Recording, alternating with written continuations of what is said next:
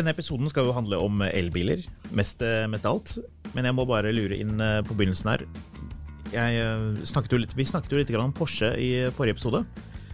Og jeg kom i skade for å si at den første 911 Turboen var en 996, noe som jo fullstendig fryktelig feil.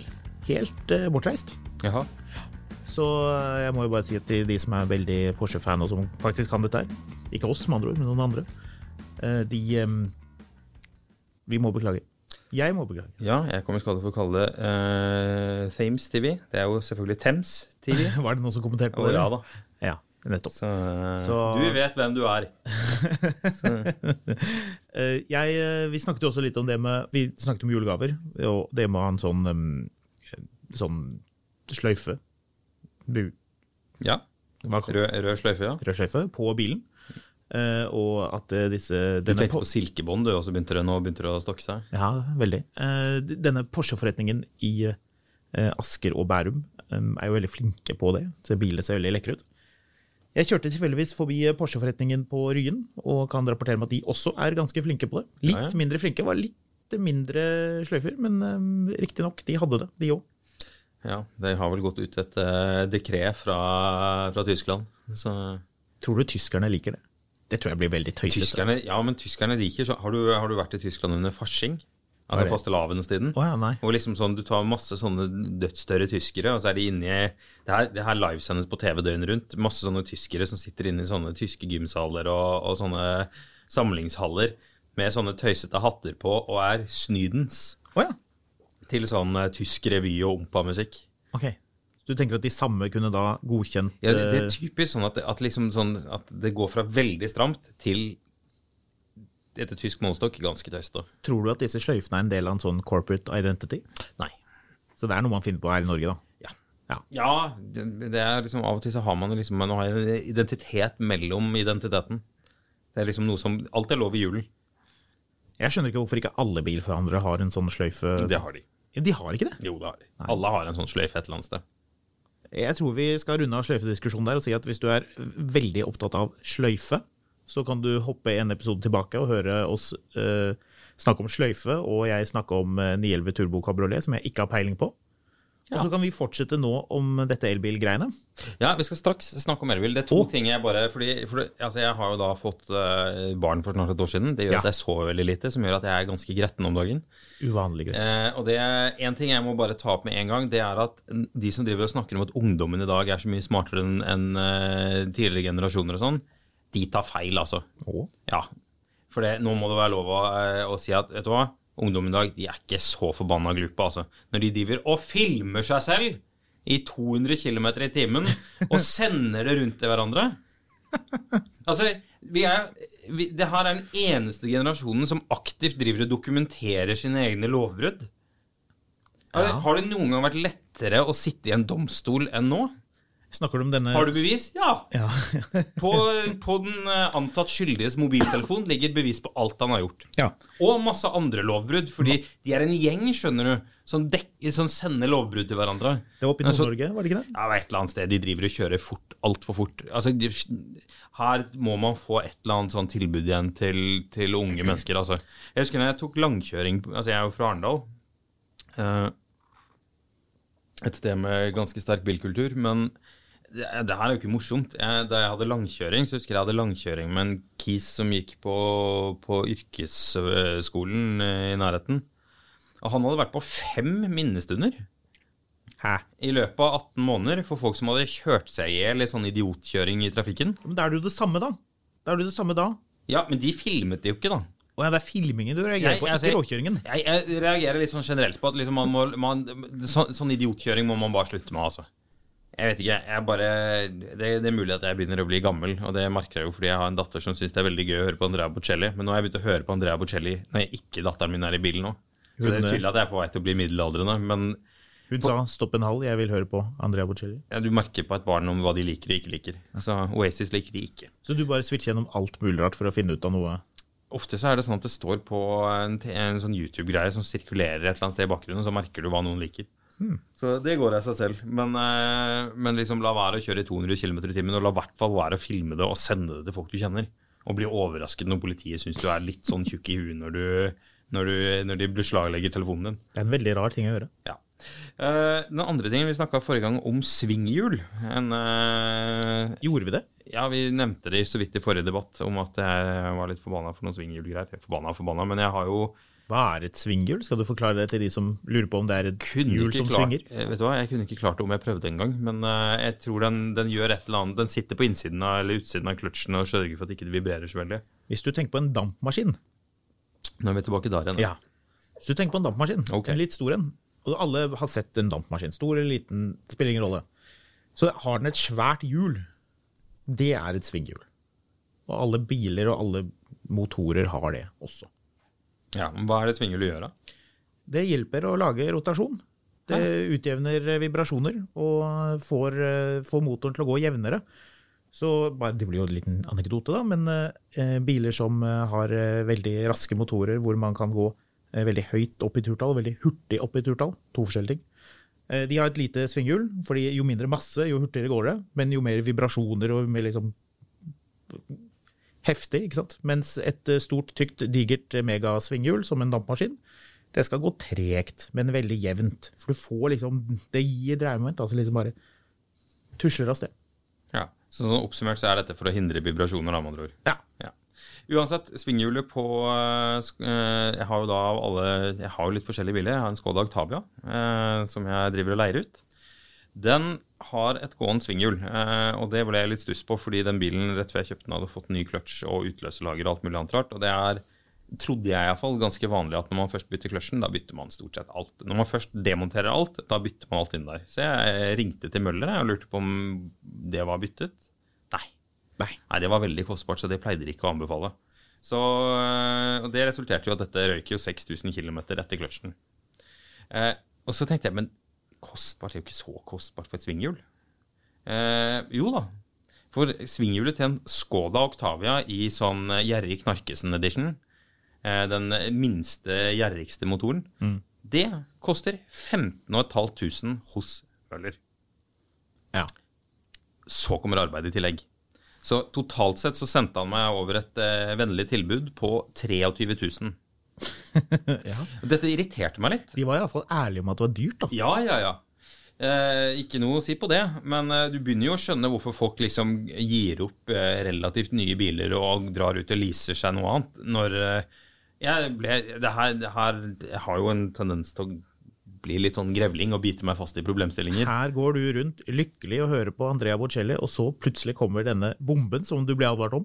Men den kommer likevel. Ja, så jeg ringte til Sachs i Tyskland, ja. Og Sachs er jo de som lager kløtsjene og svinghjulene og alt sammen. Sachs. S-A-C-H apostrof S. Er det? Jeg vet ikke om det er en apostrof der. Det er i hvert fall Sachs, skal vi kalle det. Sachs. Jeg ringte dem og spurte hva slags svinghjul den skulle ha, og fikk oppgitt det svinghjulet som passer til den bilen, til den kløtsjpakka som jeg satt på bilen fra før av. Det kostet 350 €. Ja. Så når jeg hadde bestilt dette, så kom det til sammen på 3400 kroner, og monteringen kom på 4001. Hos et liksom ordentlig verksted med papirer på arbeidet sitt og så videre.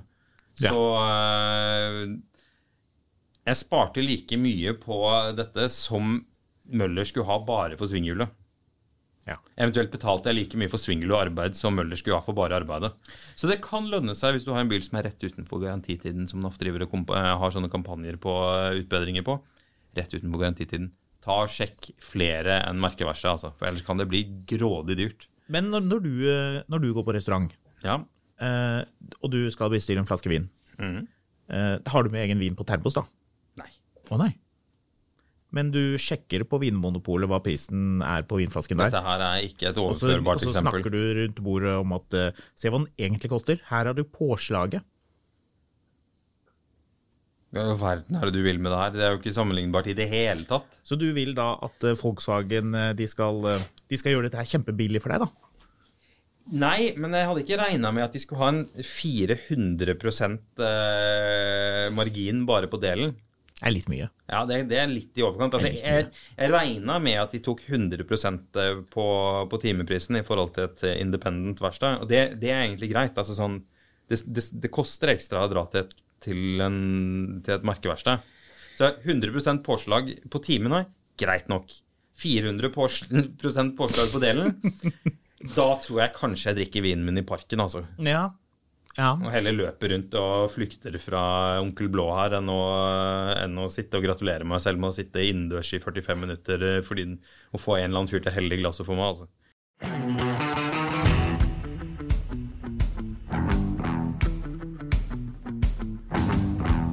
Da vi begynte episoden i dag, så sa jeg at vi skulle snakke om elbiler. Det ble snakk om litt gamle produkter. Jo, men da kan jeg lovte å ta det opp. Du lovte å ta det opp. Da kan jo jeg føye til veldig raskt at jeg måtte bytte en dyse. Det er jo mange som liker å snakke om dyser. Det er mange som snakker om dyser. Jeg er usikker på om de liker å snakke om dyser. Jeg tror de liker å snakke om dyser. Okay. Eller i hvert fall si ordet dyse, har jeg hørt. Det er noen som liker det. Dyse er et mye mindre sexy ord enn injector. Ja, men er injektor og dyse det samme? Ja, det er det samme. I alle fall, jeg måtte bytte en dyse på min folkevogn. Hva koster en dyse? Nå får jeg sånn bilde at du har en sånn der boble, en sånn gammel boble, sånn panser foran, sånn. Sånn jordmortaske som jeg putter inn, som jeg liksom åpner sånn, og så putter noen. Du kjører rundt i sånn lammeulsjakke, sånn brun jakke som er sånn fluffy på innsiden. Hvilken farge er folkevognen? Ja, en eller annen grunn så jeg umiddelbart for meg en sånn gammel beige? Nei, sånn rød, sånn som brannbiler var i gamle dager, sånn som blir sånn kirsebær, blir sånn underlig sånn burgunderlyserød. Ja, matcher jordmortasken som liksom kommer litt sånn inn. Denne dysen, hva koster en brukt dyse hvis du kjøper den hos en skraphandler? Ja, nå begynner vi kanskje å snakke om det eksempelet ditt, med om du vil drikke selvblandet saft eller dyr vin. Du prøver å ta igjen nå? Nei, men jeg vet jo heldigvis hva de forskjellige tingene her koster. Ja, du vet det. Så, men våre lyttere vet ikke. En brukt dyse, men den har du ikke noe garanti for selvfølgelig. Den koster vel 1.000-1.500 kroner? Korrekt. Ja. En ny dyse? En ny dyse fra Volkswagen-verkstedet. Hva koster en ny dyse? 16 000. 16? Nei. Hva? 14 000. Ja, du fikk rabatt. Nei. Jeg fikk jobben. Det er jo det som er morsomt. Jobben koster 2000 kroner, som jo er en time-ish, og så er bomse og sånn. Ja. Men delen koster 14 000. Ja.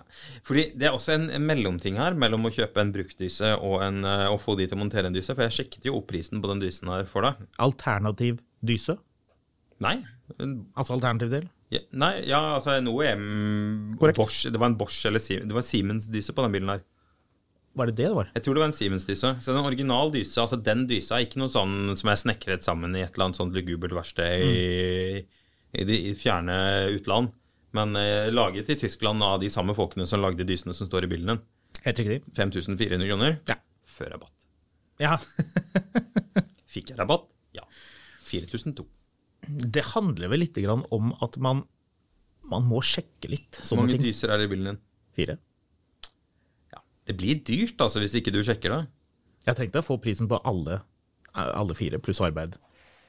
Ja, det ville vært kostbart altså. Nå er ikke jeg noe, jeg har ikke noe, jeg mener ikke at man skal kjøre rundt og putte brukte deler i bilene sine, men det mener jeg, hva er galt med det? Ja, men liksom sånn, du må ikke gjøre det.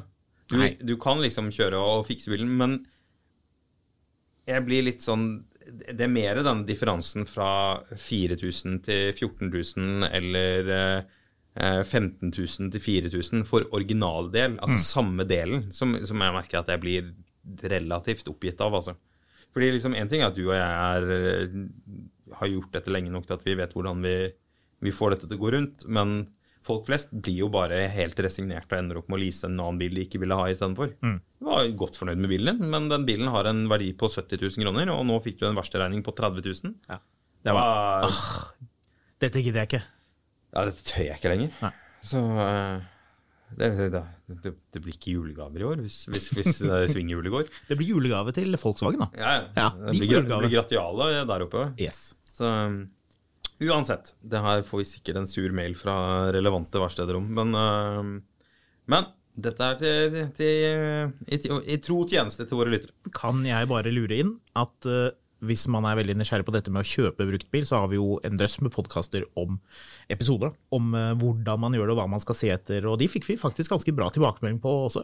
Jeg tror ikke vi sa noe feil heller. Så, jeg tror det ganske mye riktig. Men vi skal fra gamle biler til nye biler, og vi skal snakke om elbiler, fordi nå har vi brukt masse tid på å snakke om gamle biler og råkjøring, nå skal vi snakke om nye biler og... Det blir brått i gamle biler og råkjøring. Ja. Det mye det. Men de her gutta som kjører i 200 km i timen og filmer det, de grunnen til at det nå blir sånn bonging hver gang du kjører over fartsgrensen i nye biler. Idioter. Ja, det deres skyld. Men uansett. Kanskje de burde hatt nye Volvoer, så de bare kunne kjøre 180? Jeg prøver å like Volvo, altså, så kommer de med sånne her dølle initiativer, og så... Bra. Det kommer seg. Ja. Akkurat det der med den Volvoen, det kan vi spare til en annen gang. Vi kan legge ut en liten post på Facebook-gruppen vår og spørre om folk synes det i orden. 2020 elbilåret. Ja, 2021 nå. Men 2020. Ja. Vi laget jo jeg bestemte at vi skulle lage en liten kåring. Synes du det morsomt med kåringer? Det var noen her på kontoret som mente at kåringer var kjedelig. Alle liker kåring. Kåring fasit. Marius, du elsker jo også kåringer. Du driver jo masse med kåringer. Ja, vi kårer velkledde folk og beste dyrevin og billigvin og klokker og alt mulig annet rart. Så ja, kåring fasit, og fasit gøy. Det jo ikke mange som egentlig vet, eller ikke alle vet det, men Marius jo i tillegg til å være bilidiot, nummer 1 her på huset. Kanskje? Nummer 1, nei. Ja, nummer 2? Ja, kanskje. Ja. Range Rover-idiot nummer 1, bilidiot nummer 2. Så han jo også... mote- og premiumsjef her på huset, og lager av det glimrende bladet Premium. Og der kårer dere jo en hel del. Livsstil vel det ordet jeg pleier å bruke på det, men mote går fint. Mote, livsstil, ja, klokke. Ja. Men ja, jeg vet ikke hvor vi skulle med det. Vi skulle dit at jeg så på deg og din eminente kåringsvillighet, og tenkte, aha, vi lager også en kåring. Kåring gøy, men dere har gjort en kåring, og hva har dere kåret? I Finansavisen Motor så har vi gjort det, og vi har kåret årets elbil. Ja. Vi skal vel kanskje ikke si det nå? Nei, men det jo et glimrende initiativ for å snakke om de beste elbilene i år. Ja, vi skal snakke om de bilene, og så... Fra et subjektivt perspektiv? Ja, også, det beste perspektivet. Ja, det beste perspektivet. Det blir veldig subjektivt fra din side. Litt mindre subjektivt fra min side, men jeg vet jo fasiten, hvilken bil som vinner. Ja. Og det kan vi jo egentlig si at man finner ut av ved å lese Finansavisen på lørdag. Ikke det greit? Jo. Eller blir man veldig irritert av å høre sånt? Nei, det går fint. Det går fint. Men jeg tror nok folk ville vært irritert hvis dette var 45 minutter hvor vi snakket om denne kåringen dere har på lørdag, uten at vi gir noen klarere svar. Du husker ikke den der serien 24? Jo. Hvor det hele tiden telte ned, men du kom liksom aldri... Det var et langt døgn, altså. Ja, det ble aldri et resultat av dette. Kjempeirriterende. Den serien var forferdelig slitsom. 24. Var det Nils Olof Oftebro som introduserte det? Nei. Nei, det var kanskje ikke det. Nei, det tror jeg ikke det var, gitt. Det var det. 24. Uansett, elbiler. Nå hadde jeg lyst til å snakke om den første sesongen av Robinson-ekspedisjonen. Ja, jeg husker bare han der bussjåføren det var da TV3 fort skjønte at når de hadde sånn der intro om deltakeren, hvor deltakeren skulle presentere seg selv, så tok det sånn 3 episoder av Robinson før du skjønte hvem som kom til å ryke ut den episoden. For det var alltid de hadde den der hjemme hos greia med sånn, hei, jeg kjører buss, og sånn, ja, 5 minutter etterpå, ut med deg! Han. Eller den introen av personlige ting, det var alltid veldig alvorlig. Nynnes personlige ting. Var det Mekum? Ja. Jeg tror det var Christer Falk. Var det han som hadde med det? Jeg tror det var han som hadde med Var det Mekum. For øvrig, det gøyeste med alt av reality jo dette liksom, fritt etter hukommelsen, leirskolesyndromet, som gjør det derfor alle begynner å grine etter å ha vært der inne sånn i 4 dager. Det fordi liksom sånn, du får en eller annen sånn greie som du får når du var på leirskolen når du var 12, hvor det føles som en evighet, og liksom oppbruddet blir så voldsomt, at du har sånne seriøse sånne regnskapsførere som plutselig sitter på TV og griner fordi en venninne deres, Diddy, skal dra hjem, som de møtte for sånn, 72 timer siden. Ja, ikke det der rart? Ditt livs kjærlighet, dra hjem! Ja. Ronny Christer! Jeg satt og lurte på, hadde jeg også begynt å gråte, strigråte, over at en person jeg hadde kjent da i 3 kvarter måtte forlate stedet? Ja. Produsenten vår nikker anerkjennende her til tanken om at det blir mye gråting. Ja. Vi har fortsatt ikke klart å komme inn på dette med elbiler. Vi stritter imot dette elbilgreiene. Vi stritter ikke imot, du stritter imot. Jeg stritter imot? Ja, du begynte å snakke om all den vinen du hadde med på termos på restauranten den gangen. Dere har nå snakket i 20 minutter om alt annet enn elbil. Å nei. Ok.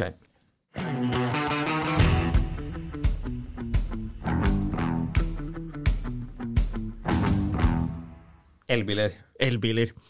Skal jeg gå gjennom bilene vi hadde med til årets bilsaken vår, så vi kan diskutere de bilene? Ja, kjør på.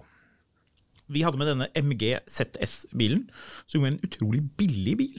Det er jo en liten SUV som ser ut som en Mazda utvendig, mer eller mindre. Det er den som selges i distriktene ved siden av sånne snøfresere og løvblåsere og alt mulig annet rart. Ja, det er helt riktig. Det er faktisk veldig presist. Det er akkurat det som skjer. De er flinke til å selge de bilene, akkurat som jeg mistenkte, for det er flinke bilselgere, erfarne bilselgere som selger disse bilene. Så når folk kommer inn og sier her er det noen som får vin til jul, ja. Ja, men de er det. Altså, de har solgt flere tusen av de bilene.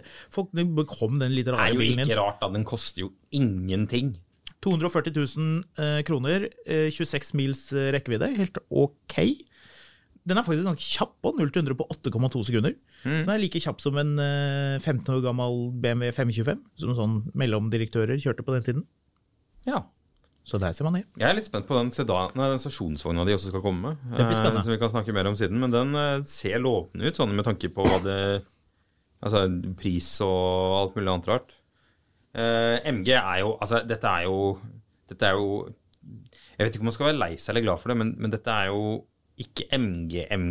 Nei. Dette er jo kineserne som har kjøpt en logo og slappet den på en kinesisk elbil. Ja. Så du slipper heldigvis at noe er bygd av sånne streikende British Leyland-ansatte. Mye bedre. Jeg ler fremdeles. Dette har vi snakket om når vi snakket om Jaguar, på hvordan det ble reddet på 80-tallet. Ja. Når British Leyland fløy alle MG-selgerne fra USA over til England for å feire 50-årsjubileet til firmaet. Men de ulike avdelingene hadde ikke snakket med hverandre, så det gikk ut en pressemelding mens hele delegasjonen var i England på at nå la de ned hele MG-firmaet. Det er helt konge. Ja, det skjer ikke nå. Nå er det kinesere som styrer, og man får da nesten 450 liters bagasjerom. Hurra! Ja. Jo, men det er faktisk en ganske ok bil. Hvis man er litt sånn observant på detaljer, så vil du kjenne igjen masse design cues fra andre biler. Masse Audi, masse Volkswagen, utvendig Mazda. Den ligner jo veldig på en Mazda. Og så kom de jo før Mazda med en elbil, så det er jo liksom, egentlig er det jo dette den første Mazda-elbilen, sånn egentlig, i utseendet. Så det er ganske morsomt. I den andre enden av spektret så er jo da... Hvilke spekter er det? Elbilspektret, ja, okay. Av bilene vi har samlet, for vi bestemte oss da, ok, vi må kikke på Marius og skjønne alle disse kåringene, veldig dyktig kåringsmann, hvordan skal vi også knekke koden? Jeg spurte jo ikke om dette her da. Jeg bare kjørte av gårde på egen hånd. Det er det aller beste jeg vet. Det er når folk ikke spør meg om råd og bare gjør sin egen greie. Ja, deilig. Helt seriøst. Så Andreas Scheel og jeg, altså redaksjonssjefen, vi satte i gang og prøvde å finne ut av hvilke biler det som er verdige, og det var jo andre biler vi også kunne tatt med. Ja. Men vi bestemte oss da... Det kommer mye elbiler fremover, altså. Ja, men dette er da biler som kom i år. Ja, som er på vei nå. Helt riktig. Som er liksom tilgjengelig, ja. Og vi fikk akkurat lurt med da den Volvoen, XC40 P8 Recharge heter den. Det er noe altså. Ja. Det er en Polestar 2 egentlig. Ja. De bilene deler mange deler i understell og her og der. Alltid når du sier det egentlig, det er ikke egentlig det. For hadde det vært egentlig det, så hadde det hett det. Ja, nå er du veldig streng. I hvert fall, den Volvoen koster 500 000. Rekkevidde på... Den Seaten er egentlig en Audi. Det er bare forrige generasjon Audi. Ja, tenker du på den B7 Audi Seaten? Som så ut som en Audi. Men det var fortsatt en Seat. Nei, nå holdt vi på å begynne å snakke om gamle, litt rare biler igjen. Det skal vi ikke. Det er ingen som gidder å snakke om Seat, så det kan vi bare slutte med en gang. Ja, den Seaten er faktisk ganske morsom. Ja. Nok om Seat. Ja. For alltid. Nei da. Slett ikke. Denne Volvoen... Rekkevidde på rett over 40 mil, så det er jo ganske bra. Ja. Her kan du trekke en henger, ser jeg i juksearket mitt her. Det jo fint. Det en veldig ok bil. Du får den i litt sånn duse farger, og den på en måte, den treffer ganske godt. Jeg tror mange vil kunne like den bilen når den der. Man kan ta på den og se på den og også kjøre den, og det kan man jo nå. Alt i livet ditt handler om at du må ta på ting. Det taktile, bare just det et eget ord for det. Det taktile veldig viktig. Ja. Jeg bare vet at du alltid veldig glad i å ta på ting. Det derfor du ikke egentlig så veldig glad i å handle på nettet. Det helt riktig. Men ja. Ja, denne bilen kommer til å bli en god suksess. Det tror jeg. Den kommer til å sitte veldig bra hos ganske mange. Vi snakker fortsatt om Volvoen, ikke sant? Ja. Ja, den som de dro masse damer inn i en sånn lokale ute på Fornebu og ga dem masse vin og ba de bestille bil. Ja, det jo kjempesmart. Bold taktikk. Jeg tror vi kan være såpass, jeg tror vi kan få lov til å si at dette en bil hvor markedsføringen langt vei har rett seg mot kvinner. Blant annet i markedsføringen så har de alt rosa. Og det så litt sånn pastellfarger. Den bilen vi lånte var sånn grønn, sånn. Du vet når du lager melis til jul, og du putter konditorfarge oppi melis, så grønn konditorfarge. Jeg elsker sånne konsepter hvor ting skal være rettet mot damer, laget av folk som aldri har møtt en dame. Disse her har møtt damer, Det her som de her Donald Pocket. Det en sånn Donald Pocket-historie, husker jeg. Hvor Donald av en eller annen grunn ender opp som bildesigner. Så han skal lage en sånn bil til damer. Den har jo da selvfølgelig sånn masse greier som gjør at den skal liksom være veldig sånn dametilpasset da. Ja, stemmer det. Jeg husker ikke helt detaljene på den, men den... Det var noe leppestift... Nei, det Canyonero. Ja, det var Canyonero. Det Homer kjøper seg Canyonero SUV. Ja. Men så det jo dameversjonen, for den har leppestift holder inni, så da kan ikke Homer ha den, og så får Marge den i stedet for. Typisk. Men, uansett, denne damebilen... Det ikke bare det, men jeg tror den kommer til å falle bredt. Jeg synes ikke det, men de markedsfører jo selv den veien. Ja, litt grann. Tror vi kan si at det bevisst. Og sikkert også ganske smart, for det det jo ganske få som gjør. Det mye sånn kraft og altså, for eksempel Tesla ganske maskuline saker. Ikke veldig damete. Nei, kanskje ikke. Jeg har ikke inntrykk av det, altså. Tesla har aldri slått meg som veldig maskulin. Ikke? Nei. Det jo den ultimate mannebilen. Hvis du ser på oversikten over, nå sitter jeg og finner på litt grann, jeg husker ikke nøyaktig hvor mange av prosentandelen menn som eier Tesla, men den cirka 100. Ja. En ting at det masse menn som eier den, men det har aldri slått meg som et veldig maskulint produkt. Nå kommer folk til å bli irritert på det, Marius. Ja, det lever jeg godt med. Du bare ute etter å provosere og være ekkel? Nei, det bare genuint. Jeg har aldri tenkt på Tesla som en sånn veldig maskulin greie. Jeg får ikke sånn følelse at den lukter sånn musk-parfyme og sånn. Det jo liksom bare sånn, ikke det liksom bil for sånne menn som sånn kjedetygger tyggis og driver og jogger rundt ute i marka i sånne eller sånn langrennsdresser. Jeg har sagt tidligere at det for folk som har på seg sånne veldig tighte treningsklær, og så de veldig, veldig svette. Men det svarte Teslaer. Ja, og så går de inn på matforretningen for å kjøpe et eller annet, mens de sånn dryppende svette og lukter dritt. Ok, nå ble det veldig spesifikt. Dette en opplevelse du har hatt på Jacobs på Nordstrand. Flere ganger. Ja. Men de kjører nå Audi e-tron. De som gjør det. Så hvis du en av de som tror at du kan gå ut og trene veldig, veldig, veldig, veldig, veldig, veldig, veldig hardt med dine tighte klær, og så gå inn og storhandle, ikke gjør det. Gå hjem og dusj først. Akkurat det helt enig med deg. Men dette ble mer generaliserende enn jeg klarer å tromme opp vanligvis.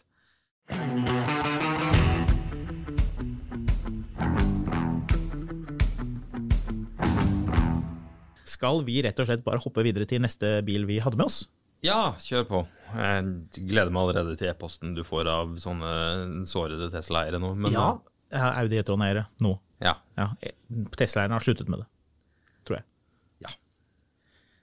Vi hadde jo med oss denne... Godt poeng, husk på det etterpå, for dette kommer vi tilbake til. Apropos, vi hadde med oss denne e-tron S, som en mildt sagt heftig bil. Det jo da en vanlig e-tron, men den har 3 motorer i stedet for 2. Så den motoren som var foran, nå flyttet bak, men det 2. Og den motoren som var bak, som den kraftige på den vanlige e-tron, flyttet foran. Så dette som takbokser på Tesla, da, hvor de setter de bak frem? Ja, ikke helt. Det poenget er jo at du har jo mye bedre kontroll på bakhjulene da, hvis du har 2 motorer. Så det blir jo da en mye heftigere liksom, kjøreopplevelse. Da. Så bilen den er mye heftigere enn en vanlig e-tron. Det kan man med en gang kjenne. Ja.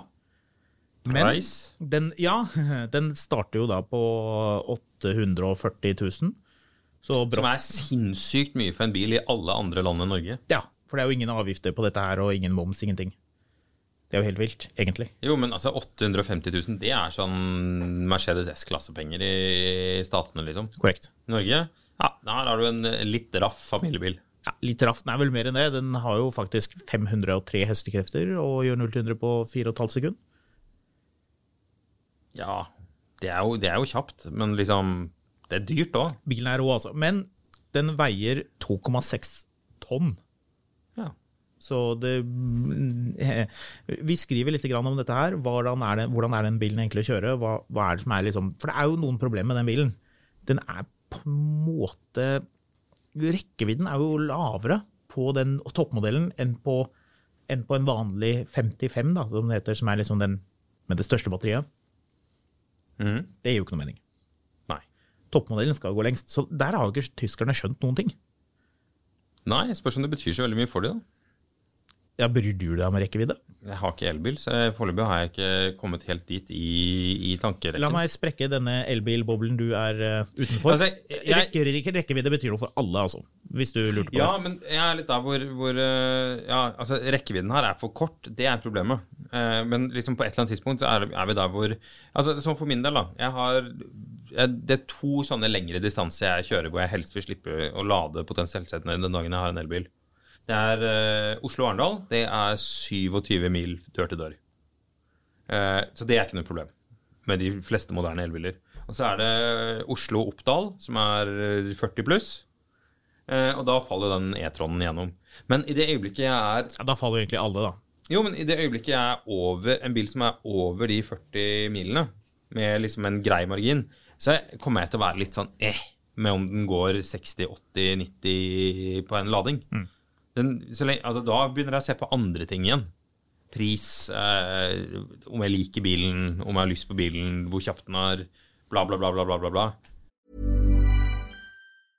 A lot can happen in the next 3 years. Like a chatbot may be your new best friend. But what won't change? Needing health insurance. United Healthcare Tri-Term Medical Plans are available for these changing times. Underwritten by Golden Rule Insurance Company, they offer budget-friendly, flexible coverage for people who are in between jobs or missed open enrollment. The plans last nearly 3 years in some states, with access to a nationwide network of doctors and hospitals. So for whatever tomorrow brings, United Healthcare Tri-Term Medical Plans may be for you. Learn more at uh1.com.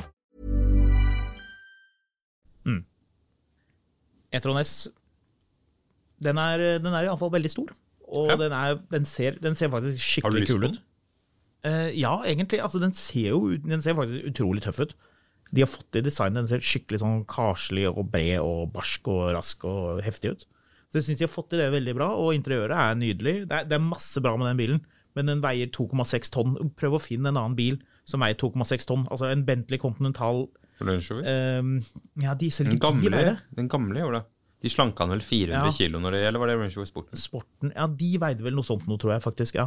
Men 2,6 tonn, det er egentlig før du begynner å putte på det utstyret. Det var interessant å tatt en sånn bil og putte den på en sånn veivesenvekt og funnet ut liksom, hva veier den egentlig hvis du... Det er bare å kjøre ut til Billingstad, det. De har jo sånn vekt utenfor du kan kjøre rett opp på.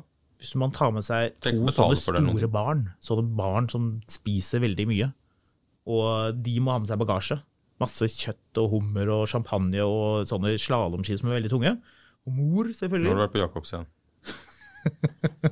For å finne barn? Nei, det ville vært rart. Men hvis man laster opp med alle disse tingene, og en takboks, klarer vi å tippe den bilen? Klarer den til å veie mer enn 3 tonn? Ja. Jeg vet ikke hva nyttelasten er på den bilen, men vi tror at du egentlig ikke kan ha med deg så fryktelig mye. Nei, det høres bilen ikke sånn ut. Bilen er enormt tung i alle fall. Det må man i alle fall kunne si. 4 personer så har du jo tippet 3 tonn med den bilen. Problemet er at tunge biler, det blir vanskeligere og vanskeligere å få tunge biler til å kjøre bra. Altså når du er forbi 2 tonn, så er det egentlig... Det er mye av problemet med elbiler, eller som har vært ankepunktet, men så har de veid opp for det med lavt tyngdepunkt i hvert fall, så du føler liksom at du kjører liksom i hvert fall litt sånn kjapp sporvogn. Lavt tyngdepunkt, apropos, Porsche Taycan 4S. Ja. Det er en bil jeg faktisk liker veldig godt. Jeg synes ikke den ser så himla bra ut. Jo da. Ja, fra siden og bakfra. Ja, forfra så jeg er ikke så veldig begeistret for de frontlyktene, men jeg er veldig begeistret for bilen. En ting jeg digger er at når du sitter bak rattet og du kjører, så er det, du ser liksom de der hvor lyktene er litt der klumpene, akkurat som på en 911. Så du sitter litt og føler at du kjører 911. Og det er litt morsomt, det var jo det mange ikke skjønte da den bilen kom. Man tenkte litt, dette er en Model S-konkurrent, endelig kan jeg bytte ut med skrapete Model S og kjøpe den bilen her. For det blir jo det samme. Model S er jo gedigen bagasjerom overalt, det er bagasjerom foran, bak. Ja, den kan du ta med alltid. Helt riktig. En takboks på en Model S, så trenger du aldri å Kan du få det på en Model S? Takboks, ja. Er du sikker? Ja. Ok. I alle fall. Kan, jeg må bare sette en takboks på den. Folk trodde at Taycan ble liksom en sånn, det ble som Porsche, sånn familiebil som ble elektrisk, som hadde liksom svaret på alt. Men det er det jo ikke, for den er jo ikke noen stor bil sånn sett. Du kan sette takboks på den også. Ja, det kan du kanskje. Ja da, du kan sette takboks på hva du vil. Så lenge du kan få på et takstativ, kan du sette takboks på. Ja, godt poeng. Henger derimot, det er mer diffust. Taycan kan ikke ha henger. Nei. Du kan ikke dra på søppelplass med den, så da må du ta Cayennen til mor og stappe den full av søppel. Og dra med den i stedet for. Ja, det er korrekt. For det er jo det folk gjør, av en eller annen grunn. Denne Taycanen da, Du sendte meg jo bilde av en fyr som sto der med Macanen sin, eller var det Cayennen sin, med hagavfall inne i bilen og bare lempet ut. Er ikke det rart? Jeg har lagret det bildet, så det dukker nok opp i sosiale medier etter hvert. Vi synes jo at denne Audien var dyr på 840 000. Taycanen koster fra 966 000 kroner. Og det er jo da, som vi vet fra Porsche tidligere, ganske lite utstyr. Men det er det Porsche koster. Ja, det koster mye. Det er dyrt. Ja. Men på den annen side, det er dyrt. Nå er det jo masse folk som blir sånn kjempesinte over at vi synes Audien er dyr og Porschen er billig. Ja, men det er jo Audi og Porsche er jo ikke det samme. Nei, ja. Altså, har du sett RS2-en, som har sånn Porsche-logo på bremsene, og det står Kraft Durch Porsche, eller hva det er? Det er jo dritfett. I motorrom og så videre. Ja, det er helt konge. Boltsirkelen fra en 964, så du kan bare smette 964-hjulet rett på RS2-en din. Ja, den har til og med 964-speil. Ja. Så vi laget en egen episode om den bilen blant annet, eller den episoden om da Porsche var i store vanskeligheter på 90-tallet. En av mine favorittepisoder faktisk, for det kommer frem så mye rar fakta som mange ikke visste. Så grav i arkivet hvis du vil vite mer om både RS2 og disse Porschene. Det er jo fascinerende. Er dette de bilene dere har med i kåringen deres? Ja. Men dere har glemt en bil? Nei. Jo. Vi har ikke snakket om Polestar 2. Nei, og Peugeot, men dere har glemt en bil her. Jaha. Nei. Jo. Altså en bil som vi ikke har snakket om? Så i hvert fall ikke med i kåringen. Så dere er da utelatt fra kåringen tydeligvis? Tar du også med buksene nede her nå? Ja, det gjør jeg tydeligvis. Å nei. For dette er kanskje min favorittbil i år. Men er den kommet i år? Ja. Eller kom den i desember i fjor? Aha. Den kom i år. Ja, det er noen biler vi ikke har tatt med. Åja, du tenker på Hondaen? Nettopp. Ja, vet du hva? Vi tok ikke med Honda E, som den heter, til de som lurer. Rett og slett fordi at den bilen har så puslete rekkevidde. Det som er litt interessant er at der er dere jaggu meg alene om å bry dere om det, fordi alle andre som driver og skriver om den bilen er villige til å se rett gjennom fingrene med at den går så kort, fordi den er så awesome hele bilen. Du bilen. har helt rett, vi tar feil, og i Norge så er det PT, det er Norges mest solgte bil, 10.900, nei vent, det er det ikke, det er ingen som kjøper den. Nei. Så du tar feil. Masse folk som liker den for det. Ja, liker den, ja. Altså det er utrolig hyggelig med alle som blir likt. Ja, men er det salgsstatistikk vi ser på? Ja, altså, det er det jo ikke, fordi bilene her er jo helt nye, de vi har tatt med nå. Okay. Men det er jo biler så de er helt nye, men den andre nye bilen som Den har en helt elendig rekkevidde. Ja, og så? Ja, det er en utrolig kul bil. Ja, okay. Hvor er det du skal med den Honda 1? Du skal ikke til Hemsedal med den. Jeg får lyst til, du skal til Gardermoen. Fordi du skal på 0610-flyet til Frankfurt, fordi du må et møte. Men du kan kjøre til Gardermoen. Dette er kan du lade på Gardermoen? Post-korona. Ja, men du kan ikke det. Fordi, nei, altså, ja, du kan, men det er veldig styrte. Kan du, eller kan du ikke? Ja, så slutter den å lade. Kan du, eller kan du ikke? Så sjekker du appen på flyet. Når du sitter i det setet, og klokken er 06.07, sånn det er hvis du flyr med Lufthansa, og flyet er på vei til å pushback, og da ser du at den lader jo ikke. Søren. Og du kommer hjem i kveld klokken 23.35. Du skal kjøpe en flaske konjakk til svigerfar, og du skal kjøpe den gode flasken vin til mor, selvfølgelig. Og det kommer disse bæreposene, og så skal du kjøre til Asker, bilen, der du bor. Og så kjører du rett til Circle K og lader den der, mens du tar en pølse og står og ser på bilen din og ser hvor awesome den er. Nå, nei, du. Å, jo da. Det er syretesten. Du må kunne kjøre fra Nærsnes eller fra Asker eller whatever til Gardermoen på vinteren, når det er sånn kuldehøl på Gardermoen, som det jo er, hvor det er minus 19 på parkeringsplassen, selv på P10, for det er der folk parkerer, sikkert. Og kunne kjøre tur-retur uten å bekymre deg for rekkevidden. Hvor er Fiat 500-lista deres? Den er ikke kommet. Det er den vel? Nei. De presenterte den jo her om dagen, jo. Ja, men nå gjorde vi jo denne undersøkelsen her for bare noen uker siden, Jaha. så den ble ikke med. Men, Polestar 2. Polestar 2, yes. Knallbil. Andre har kåret den til årets bil, har jeg lagt merke til. Ja, dem om det. Dem om det. Vi avslører jo ikke hvilken bil vi kårer. Nei, jeg har ikke lest kåringen deres, så det er nettopp for å unngå å tråkke i salaten her. Men vi kan jo avsløre at Polestar 2 er en glimrende bil.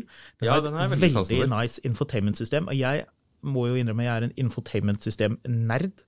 Så de som leser mye, følger med på mine saker, vet at jeg stort sett alltid er misfornøyd med bilers infotainment-system. Google Maps-løsninga deres er helt genial. Det er dødsbra, og det er kjapt, og det er liksom... Den er helt genial, mens jeg sitter med den der BMW-en min, som er relativt moderne fremdeles, og må betale Ja. BMW Connected sånn Sykt frekt. 1000-15-2000 kroner for å få live-oppdatering om trafikken. Ja. Eller så kan jeg bare se på telefonen min. Ja, nettopp. Men Det altså, er per år. tyskerne kommer til å få pisk for det der, altså ikke lage bra nok infotainment. Ja, det er BMW Connected-greiene. Det er altså det mest bedritne systemet. Altså, det er som å surfe på Bing, altså. Men det må faktisk sies at de er litt ganske arrogante, de tyskerne. Skal jeg fortelle en liten historie om det, eller skal vi ta den en annen gang? Du må bare fortelle. Jeg bare merker at jeg sitter nå og blir altså så sint av den derre Altså, hvis du leier en bil på nabobil, og du går i appen, du står ved siden av nabobilen du har leid, så trykker du på lås opp, så sier den pong, og så er den låst opp. Hvis jeg går i BMW Connected-appen og trykker lås opp på bilen min, så sender den en fax til fucking Bangkok og tilbake igjen. Og så er det en eller annen fyr ute på Fornebu som må da sette dette tydeligvis inn i et datasystem for bilen også. Det tar så lang tid. Altså hele poenget med den appen er at da kan jeg låse opp bilen hvis jeg står utenfor huset for eksempel, hvor jeg har glemt nøkkelen, og så skal jeg hente noe i bilen. Men det er jo lettere for meg å gå inn, snøre av meg skoene, finne den, trakte meg en kaffe, og ta med kaffen, ja, også sterke meg en vaffel, og lage vaffelrøren først, og gå ut igjen. Og da låser den opp én dør. En dør. Hvilken? Så da må jeg førerdøren, så da må jeg åpne den, og så må jeg trykke på den knappen som jeg låser opp hele bilen. Det kommer til å komme noen på vår Facebook-gruppe, Marius, og si vi skal gå inn og justere i iDrive. Kan du velge dørene? Alle hater den appen. Ja, men du kan sikkert låse opp alle dørene. Ja, det er litt varierende om den låser opp en dør eller alle dørene. Det virker å være litt ut fra hvilke humør den er i. Historien om arrogante tyskere, den får jeg ta en annen gang, for vi må jo tross alt dra gjennom alle disse elbilene. Ja. Vi prater om litt andre ting også, men ja, Polestar 2, infotainment-systemet, kjempebra, veldig bra. Ja, det er helt knall. Jeg satt og var bitter etterpå at jeg ikke har det i min bil. Det er for øvrig en veldig lekker bil. Jeg har det på telefonen min, men uansett. Ja, jeg må si det. Jeg synes dette er mye bil for pengene. Vi testet jo tidligere mot Tesla på banene. Jeg har faktisk en av de aller morsomste dagene på jobb noensinne. Veldig gøy å kjøre elbil på bane. En litt sånn snurrig betraktning som jeg har lagt merke til, er at veldig mye folk som er glad i Saab, liker Polestar. Den har noen av de mer vellykkede linjene fra Saab, tror jeg. Jeg får i hvert fall inntrykk av at veldig mye Saab-entusiaster har veldig sansen for den bilen. Den er ikke bare Saab-entusiaster, så det er ikke sånn at du... Ja, men uansett, ja. 2,2 tonn, så det er jo mye bil. Kiloprisen er jo forholdsvis lav. Den koster 470 000 kroner fra pris. Ja, men du klarer ikke å spekke den opp for under 550. Ja.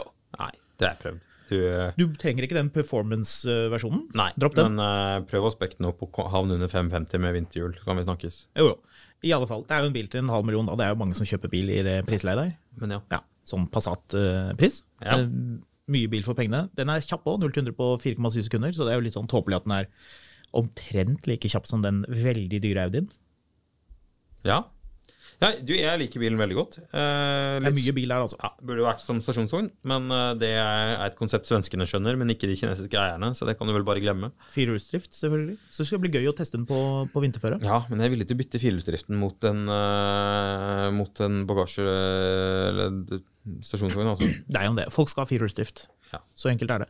Jeg må bare føye til, den saken kan man jo finne på, den ligger ute på Finansvisen, den hvor vi testet mot Tesla Model 3 performance på bane, og den Teslaen absolutt knuste den. Det må jeg bare føye til. Teslaen knuste den? Ja. Kjøreegenskapet på bane. Ja, Teslaen er bra, det.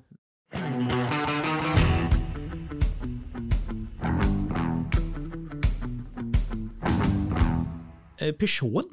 Vi har jo også med Peugeot E2008, som på en måte... 2008? Ja. Når var det E208 kom? Den kom like før. De kom omtrent samtidig. Ja, begge to kom i år. Ja. For en eller annen grunn så har jeg tenkt på 208, ikke 2008. Ja, altså jeg kjøper begge to. Dette er jo da plattformen til PSA. De kjøpte Opel, det var vel faktisk i år at den avtalen kom gjennom, eller var det i fjor? Das meine. I alle fall ganske nylig. Du begynte å krangle med folk på internett om Opel var kult eller ikke.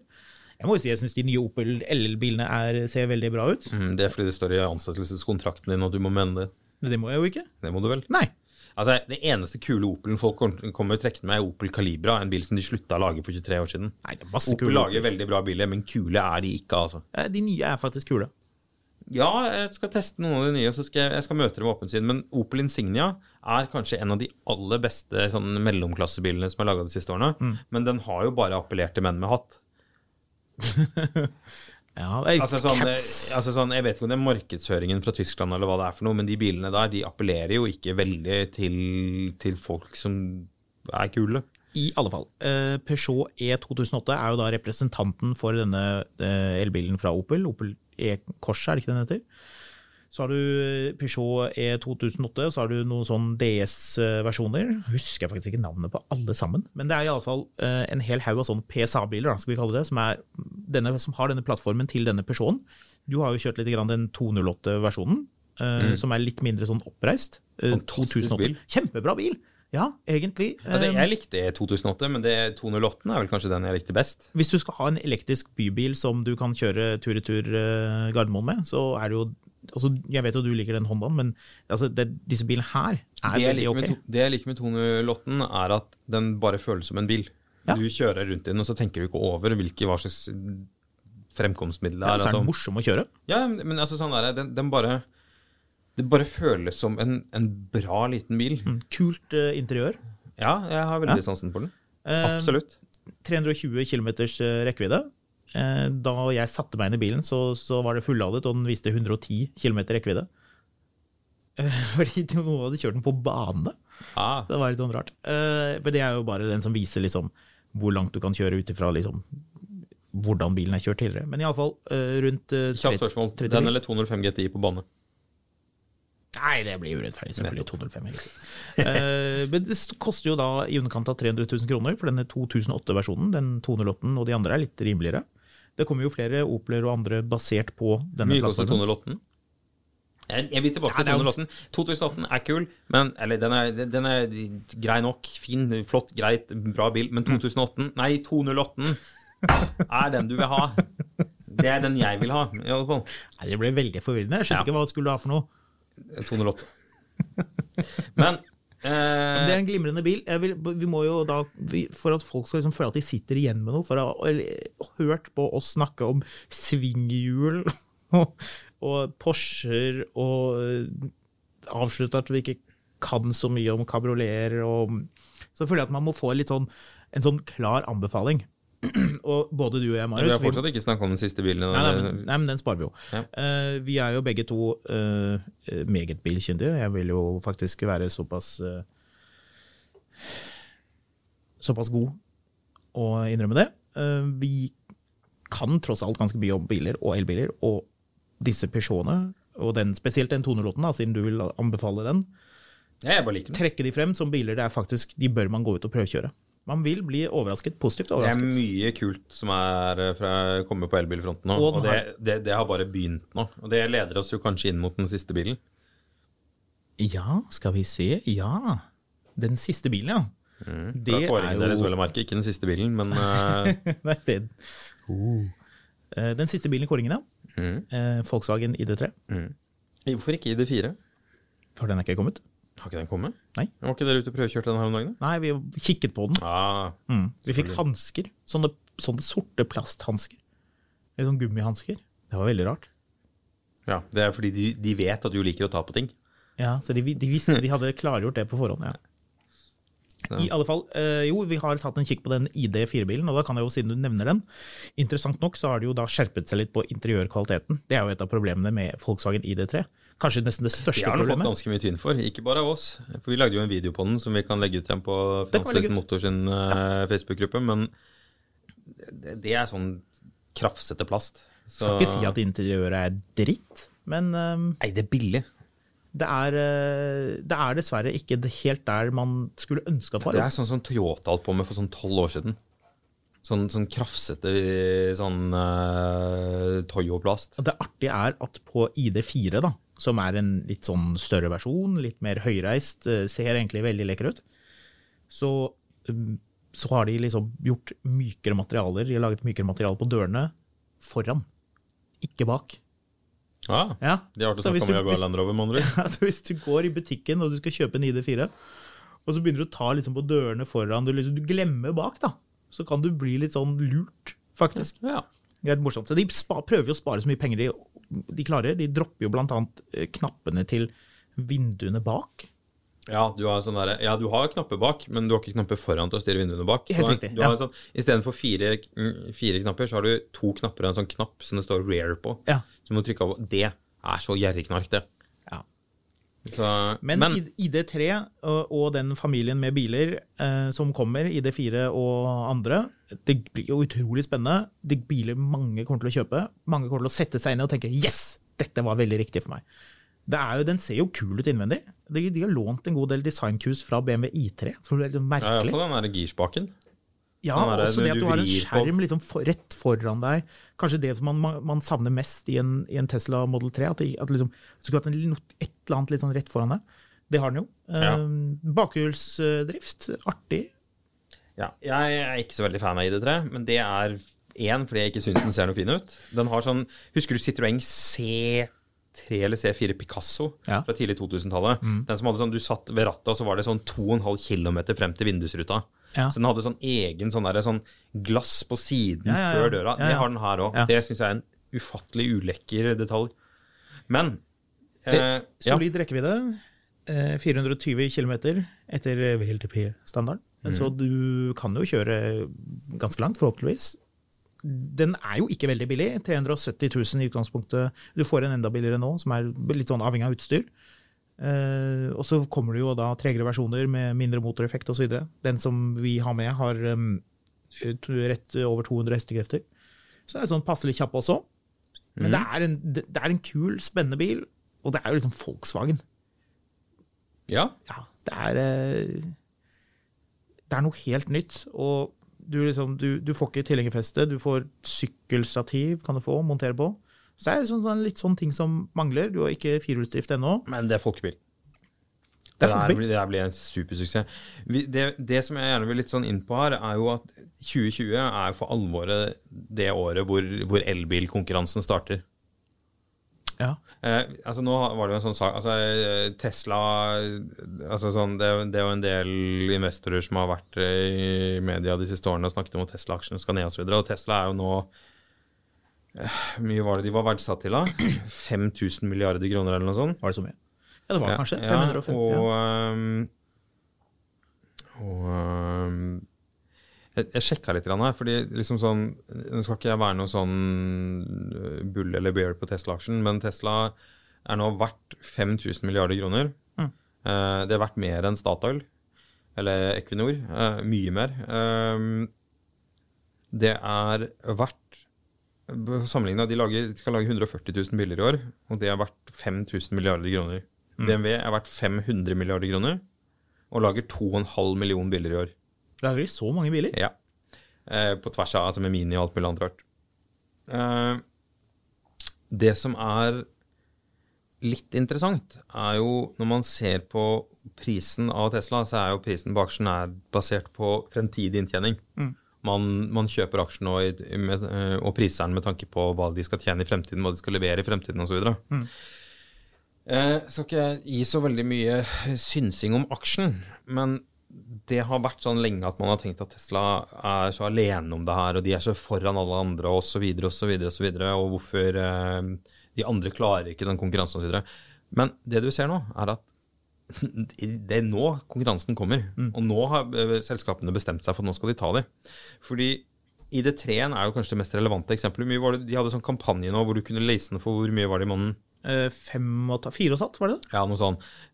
Det ser ut som de har blitt utsolgt for de bilene. Men du kan fortsatt lease den bilen for 2,5 i måneden med... Den dealen du snakker om, bare for å avbryte litt, det var jo da hvor det var ingen bindingstid. Ja. Som jo er et fullstendig uhørt tilbud i markedet. Hvis du kommer over den dealen, hvis du kjære lytter ser den dealen og får kjøpt en sånn bil, får kjøpt en ID3 til, hva var det, 4,5 eller 5,5 i måneden? 4,5. Og 4,5. Og ingen bindingstid. Ja. Hvis du skal et eller annet sted i julen, dette er jo den billigste leiebilen det går an å finne. Ja. Men poenget her er at du kan fortsatt lease den bilen med bindingstid, da, selvfølgelig. For 2,5 i måneden og 88 000 ned. De 177 000 i måneden, nei, totalt på 3 år, eller 4 009 i måneden. Ja. Så tenker man, wow, nå vil de liksom ta det norske markedet. Men det her er ikke en norsk kampanje. For de har den samme kampanjen i Storbritannia. Hvor du da hiver 350 pund ned i måneden og 2000 pund på bordet. Ja. Det gir også en pris på ca. 4007 i måneden. Ja. Poenget, det jeg vil frem til her, er at de nå åpenbart ruller ut disse ganske aggressive leasingkampanjene, fordi de har skjønt at bilen, altså en ting er at bilen er dyr i Norge, den er ikke dyr egentlig, men 30 000 pund i England for en golfstørrelsebil, det er mye penger. Men leasingprisen er det ikke noe å si noe på. Det betyr at de er ute etter å ta ganske store elbilandeler i mer enn bare Norge. Og det betyr at nå sitter noen nede i Tyskland, i Wolfsburg eller hva det heter for noe, og har bestemt seg for at nå skjer det. Og det kommer ganske mye heftige biler ut til neste år. Altså en ting er at man driver og snakker om alle disse Kina-elbilene, men jeg er ganske sikker på at det er, altså, disse problemstillingene rundt 2025, og nå er det 2030 i Storbritannia for at man ikke skal selge bensin- og dieselbiler lenger. Det problemet tror jeg ikke kommer til å være noe, altså sånn, fra et sånn, er det mulig perspektiv da? Ja, fordi det kommer til å komme så sinnssykt mye biler nå. Nå er jo, vi skal snakke om elbilene som kommer i en egen episode nå skal spille inn, men det er jo Fiat 500 elbilen kommer som ren elbil. Og altså, Fiat-konsernet, de har ikke hatt veldig mange bein å stå på de siste årene. Det er Fiat 500 de i hovedsak har solgt, og de har gått, hva er det de gikk ut på, at de skal kun lage små biler i fremtiden? Ja, det stemmer. Og det betyr at volummodellen deres kommer kun som elbil nå. Det sier sitt. Ja, det blir rimelig. Det er et ganske interessant perspektiv. Vet du prisen? Eller? Jeg vet bare de engelske prisene, men den blir mye billigere enn, eller i hvert fall i utlandet så er den vesentlig, altså... Mellom 250 og 300 000 da, antagelig. Ja, den er billig med den long range-pakka, som er sånn 400 km eller noe sånt, så er den fortsatt billigere enn en Honda 1 og har dobbelt så lang rekkevidde, eller et eller annet sånn, helt sånn, nå tar jeg tallene litt ut fra hukommelsen, så man ikke sender meg e-poster om det her, sender meg e-poster om andre ting du er enig i. Men det som er interessant er at det er nå det skjer. Det er nå resten av verden skal, eller i hvert fall land som har mulighet til å bygge ut den elektriske infrastrukturen, det er nå de skal inn i elbiler. Og la oss samtidig ikke glemme at mens Daimler og Volkswagen-gruppen, BMW og andre forteller om disse milliardinvesteringene i elbiler, og hvor mange titalls milliarder, 100 milliarder de skal bruke på å utvikle elbiler, hva er det de samtidig holder på med? Jo, de lager biler de tjener penger på i dag, som folk vil kjøpe, som det er etterspørsel etter. De lager diesel, Turan, og de lager taxier, og det lages altså helt vanlige biler. Ja. Så man må liksom huske på det. Jo da, liksom, det er greit nok, men man har to tanker i hodet samtidig. Ja, jeg er ikke uenig med deg i det, men poenget her er at noen sitter nå og ser at vent litt, nå begynner vi å se at dette faktisk kan gå mot å tjene penger på det. Ja, det er ikke det jeg sier. Poenget er bare at disse bilprodusentene, de snakker veldig mye om disse elbilene, Men i bakgrunnen så lages det jo nå stort sett bare diesel, bensin og hybrider. Så man har jo da økonomien i ryggen til å kunne komme med ekstremt mange elbiler i tillegg. Og jeg er ikke der, altså hvis de lykkes med det her, så skal du nok se at de kaster seg rundt og bare skroter en del modeller. Ta BMW da, de har relansert den 5-serien sin nå, faceliftet 5-serien. Og så har de sagt at neste generasjon kommer som elbil. Men hvis de ser at de kan tjene penger på å fremskynde den modellen, så skal du ikke se bort ifra at de snur seg rundt og bare gjør det. Så rent spekulativt selvfølgelig. Men nå har vi pratet lenge, du. Ja, vi skal runde av nå, fordi dette la oss si sånn, en av de neste episodene i desember blir jo en prat om elbilene som kommer. Og der har vi mye på hjertet, men jeg bare merker mine ord. Det nå det rulles ut. Det nå det skjer. Og legg også merke til at Tesla har en ny modell i pipelinen, og det Model Y. Altså Cybertruck da selvfølgelig, men 2. Ja, men liksom sånn, de lager fortsatt Model S som liksom de lanserte da Mitt Romney var presidentkandidat, altså for 9 år siden snart. Så det bør skje noe nå, altså. Det blir spennende å se.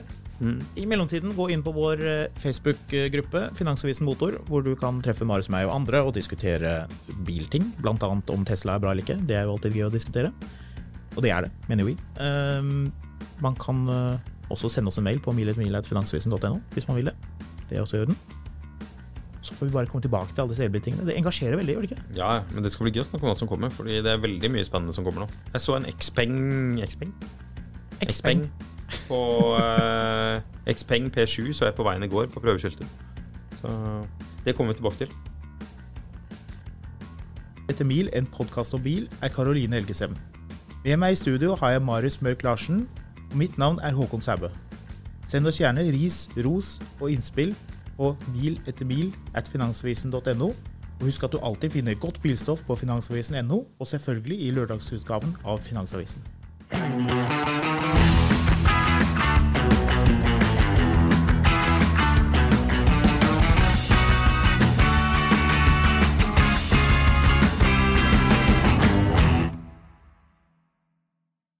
Mil etter mil, en podcast om bil, en podcast fra Finansavisen. Programledere Håkon Sæbø og David Kordal Andersen.